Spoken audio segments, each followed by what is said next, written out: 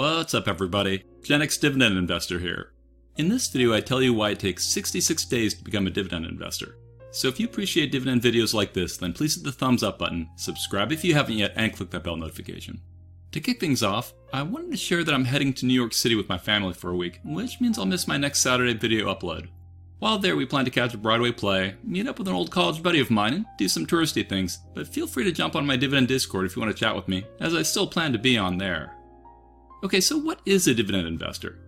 Is it just someone who buys a stock that pays a dividend?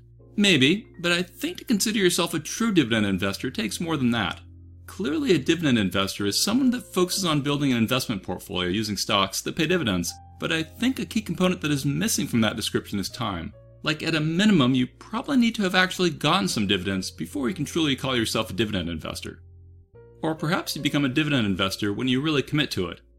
A 2009 study published in the European Journal of Social Psychology found that it takes 18 to 254 days for a person to form a habit, aka a routine of behavior that is repeated regularly. That being said, on average they found that it takes 66 days to make something a habit. I say that for you to truly call yourself a dividend investor, then you need to turn your investing into a habit. Some habits are easier to adopt, like drinking more water every day, whereas others are more difficult, like doing 100 sit-ups a day. And obviously, the more difficult something is, the less likely that you'll continue doing it. And the more you deviate from doing something, the further away from your goals you go. Speaking of deviating, how much do you think you can deviate from one of your habits before it's detrimental? Like, let's say you start investing 10% of your weekly take-home pay into stocks, but then one week you spend your investment cash on a video game instead.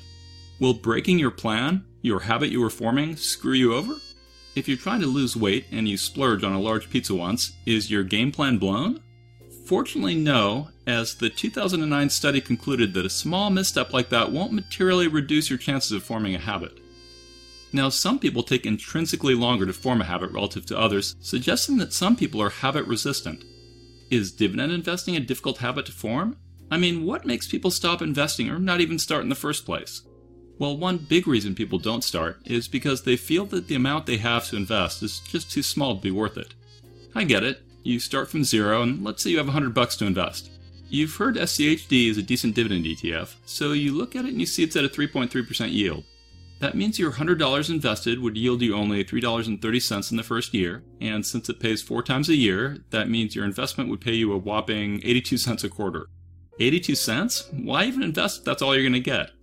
And unfortunately, that kind of thinking is what stops a lot of people from investing long enough for it to become a habit.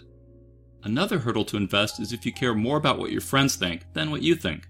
Like, maybe you tell your buddy that you're pretty stoked because you started investing in dividends, and your first one is going to be 82 cents. Do you think your friend would laugh at you? If they did, would that influence you maybe to not do it? Do you think you would laugh if you were making $10 a year? What about 100? 1,000? 10,000? My point is that another reason that some people can't stay on the path of dividend investing is because they care too much about what others think. Maybe it turns you off when you hear people say that dividend investing is for boomers, or that dividend stocks are all boring. If others' opinions matter more than your own, you're SOL. Okay, another big reason people fall off the dividend wagon before it becomes a recurring habit for them is if there's someone who quits investing as soon as their stocks fall. Maybe they enter the market with trepidation, not wanting to lose their hard-earned cash, and then the second something goes down, they say no thank you and they sell and walk away. Those people would rather invest in super unrisky things that have more guaranteed returns, even if those returns are so small that they might lose out to inflation.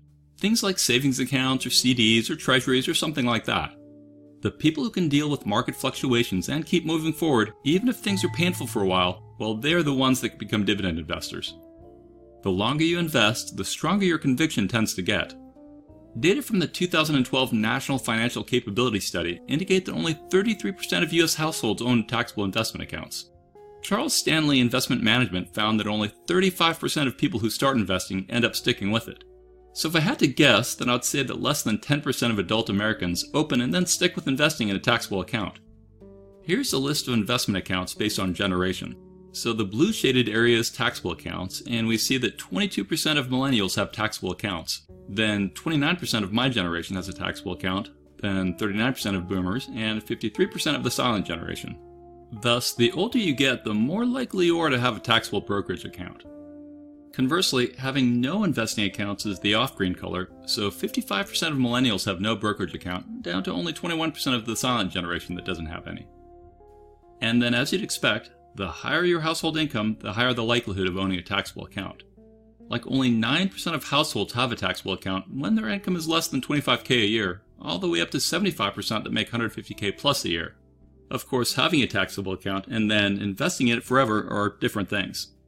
So why do people start and then quit? Well, Charles Stanley found that out of quitters, 40% said that one of the reasons was because they were concerned about market volatility and felt it was just too risky to keep investing.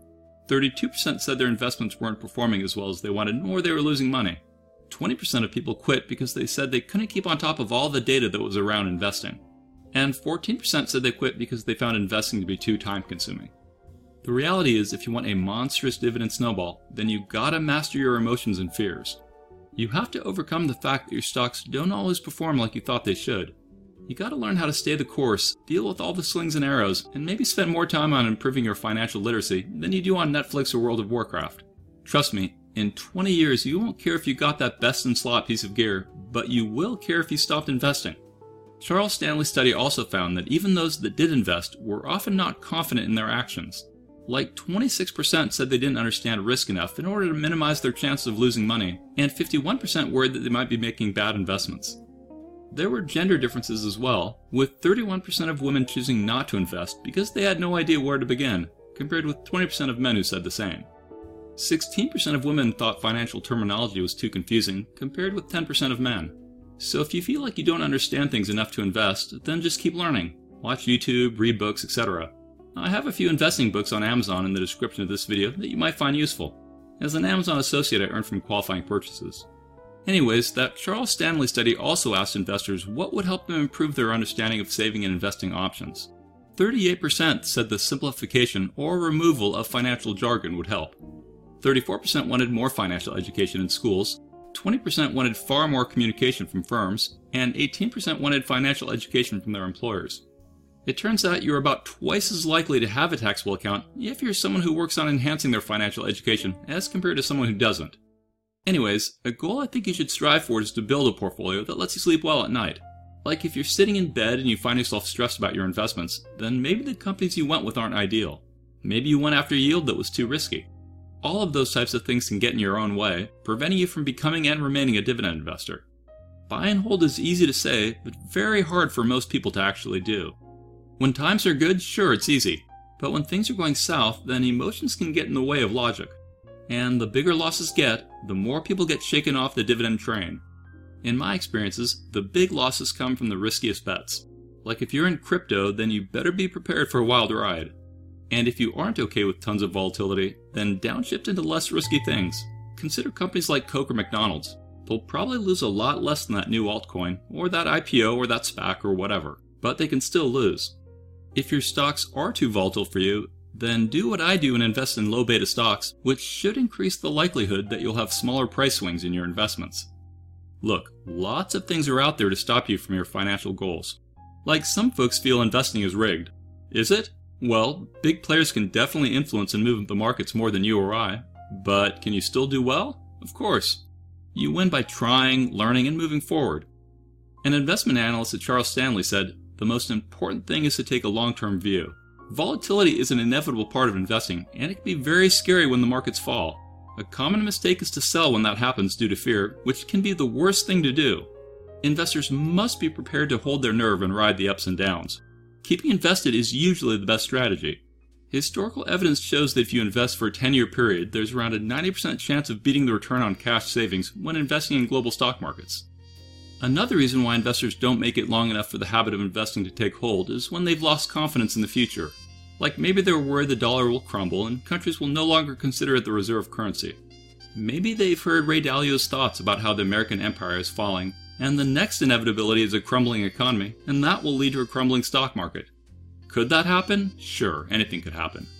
I mean, take a look at this consumer sentiment index that the University of Michigan recently did. It's around a 50-year low right now. I wonder what sorts of products do better when sentiment is down. I'm guessing vices like smoking and drinking and gambling and fast food and stuff like that. Now, this chart does show a slight reversal to the upside recently, perhaps because inflation has been slowly improving, but it's still at an ugly low point, and that sometimes means fear, which often means the market isn't going to get too much love. Lots of fear can mean lots of selling pressure, but then again it's the market and it could always do what you don't expect. Now, a mistake a lot of investors make is chasing the crowd. Like they sit on the sidelines as something shoots up, and eventually they decide they gotta get on the gravy train, which is often when things turn around, i.e. when tons of people FOMO in. They hold on for a while as things drop, and finally they just gotta get out, usually right before things bottom and start heading back up again. There's a story about this guy who dodged the stock market crash of 1929 because a shoeshine boy gave him a stock tip, and he figured that if the shoeshine boys were buying stocks, there was no one left to put more money into the market to push it higher, so he sold out completely. The point is, be careful chasing the crowd. Oftentimes the more fear in the market, the better it gets to buy. Not always, of course. Things can be bad for a long time, over a decade, so never assume anything is guaranteed with investing. Some of you might have witnessed your parents suffering through years of crappy returns when you were a kid. That alone could cause you to avoid the markets. Ultimately, you want to be someone who doesn't get excited by following the crowd, nor excited by being a contrarian. You want to be someone who researches stuff and then executes based on logic, regardless of what others are doing. And then you need to keep at it for long enough for it to become a habit that is entrenched in your psyche enough that you don't have fear. But that doesn't mean you get cocky either. One of my favorite parallels to investing is working out. People start going to the gym with different goals in mind. Some people want to get muscular, some want to lower their body fat, some people just want to get healthier, etc. Investing is the same way. There are lots of different goals. Usually people join the gym and are excited to be taking action, but many of them peter out. They don't stick around working out long enough for it to become a lifestyle habit they do for the rest of their lives. Too many things can come up that can cause them to quit, or get lazy. Maybe it's too cold to go to the gym. Maybe it's too rainy, or they're just too tired. Maybe Netflix seems more compelling. There are so many reasons why people can't keep their fitness and health goals. But for the minority of people who are serious about learning, putting in the time, resting, working out, eating right, well, those are the ones that'll see the biggest gains. As Jim Ryan said, motivation is what gets you started, habit is what keeps you going. You need to have enough commitment that your investing becomes a habit. The more you persist, the more you jump over the hurdles, the more you get back on the horse if you get knocked off, well, the more your commitment to dividend investing will solidify, and the more your resolve will be hardened, all of which will increase the likelihood that you'll stay the course. Each person is unique. Maybe it'll take you multiple quarters to get enough inertia with your investing to keep true to it. Sometimes things outside of your control can cause you to stop. Like maybe some health expense hits you out of the blue, and maybe your best way forward is to sell your dividend stocks and come back to them in the future. That's life. And while I encourage you to resist normal urges to liquidate your portfolio, also realize that in the end you sometimes have to take some steps back to ultimately step forward again. So a few key takeaways are, it will take you a while to form that investing habit. Don't stress out when you make investing mistakes. Everyone who invests eventually makes mistakes. But do try to enjoy the journey and the fact that you're doing the right thing for your long-term financial health. Embrace the process of investing and commit to it. It doesn't matter if it takes you 66 days or 365 days to get in the groove. The bottom line is you have to put in the work either way if you want the sweet passive income. Dividends are simply the best form of passive income I've ever come across, which is why I love them so much. Some people really love real estate, and I encourage people to give that a try as well, but it's far from passive, even if you have a property manager. That reminds me of this article I just saw on MarketWatch about a retired guy who was asking what he should do. He said, "I'm a 65-year-old married man in Southern California. I retired about 5 years ago and have pension payments of about $2,000 from my old job without any medical benefits. I also have rental income from about a dozen single-family homes that I collected during my professional career as a civil engineer. Some of these homes have mortgages and others are free and clear. I currently manage and maintain all of them myself. And even though I'm retired, it feels like I'm holding 2 full-time jobs, that of a handyman and a bookkeeper. I'm still able to do them for now, but looking ahead 5 to 10 years, I'm not sure if I'll still be able to. So my question is, what are my options with these homes? Should I sell? Should I consolidate the single-family homes? And how can I make it such that they can give me good income to help me in my retirement and free up my time so that I can really enjoy my retirement?" That article explains some of the reasons why I prefer dividends and REITs over physical real estate. MarketWatch wrote back saying that it's hard to keep track of tenants, track rent payments, keep up on maintenance, insurance and mortgage costs, and so many other things. So why not hire a property manager or someone who's experienced at doing that sort of thing for a living? That definitely would help. Of course, you lose some of your profits doing that, and the property manager would still need to get your approval and money for buying new AC units or putting on a new roof or whatever. as well as we'll have to inform you of issues that might be happening. And unfortunately, you'll still own the liability risk on your properties, and you can still be hauled into court and sued for whatever someone wants. I looked over the comments on the article, and most people with real estate said similar things. Like the first person wrote, "I own only 3 properties, 2 residential and 1 vacation. It's not as easy as outsiders believe. There's usually a reason people need to rent, and it's not typically because they make too much money or they are too intelligent to purchase their own home. People skip town on the residential properties and steal light bulbs, towels, and pillows from their vacation rental. I am lenient on dates, but once people fall behind, they almost never catch up. So either I take a single mother to court over unpaid rent, or I just eat it. People steal, skip town, or willfully damage your property because they think you as a landlord are rich, and that makes them entitled to rob you. It's not everybody, or even the majority, but enough to make the game exhausting over time. You also wonder about each and every person, wondering if this will be a good one or a bad one. When I retire at the age of 137, I'll probably just place whatever equity is left over in a RAT or a REIT. 4 to 5% dividends with no more sob stories and late payments and appliance problems sounds pretty good." The next commenter wrote, "Rental income may be called passive, but it involves work." Another commenter wrote, "As you age from 65, even if you're in good health, each year you will become less and less able to do mental and physical tasks. Your health also tends to deteriorate as you get older. Also, you become less and less inclined towards work of any kind." So their point was that managing real estate becomes challenging, whereas dividends are mostly autopilot. Still, real estate can be awesome if you put systems in place and are okay with the pros and cons, so I'm not dogging it. I'm just saying dividends are true passive income. And it might take a while before you become a true dividend investor, and it will take even longer for your snowball to get prolific, but if you can just persist, then I'm confident you will love it in the long run. And with that, I'd like to shout out my newest Patreon aristocrats who have signed up since my last video. So thank yous go out to Kagan, Bear55, Maxine P, JoJo's, and Bicycle Bill.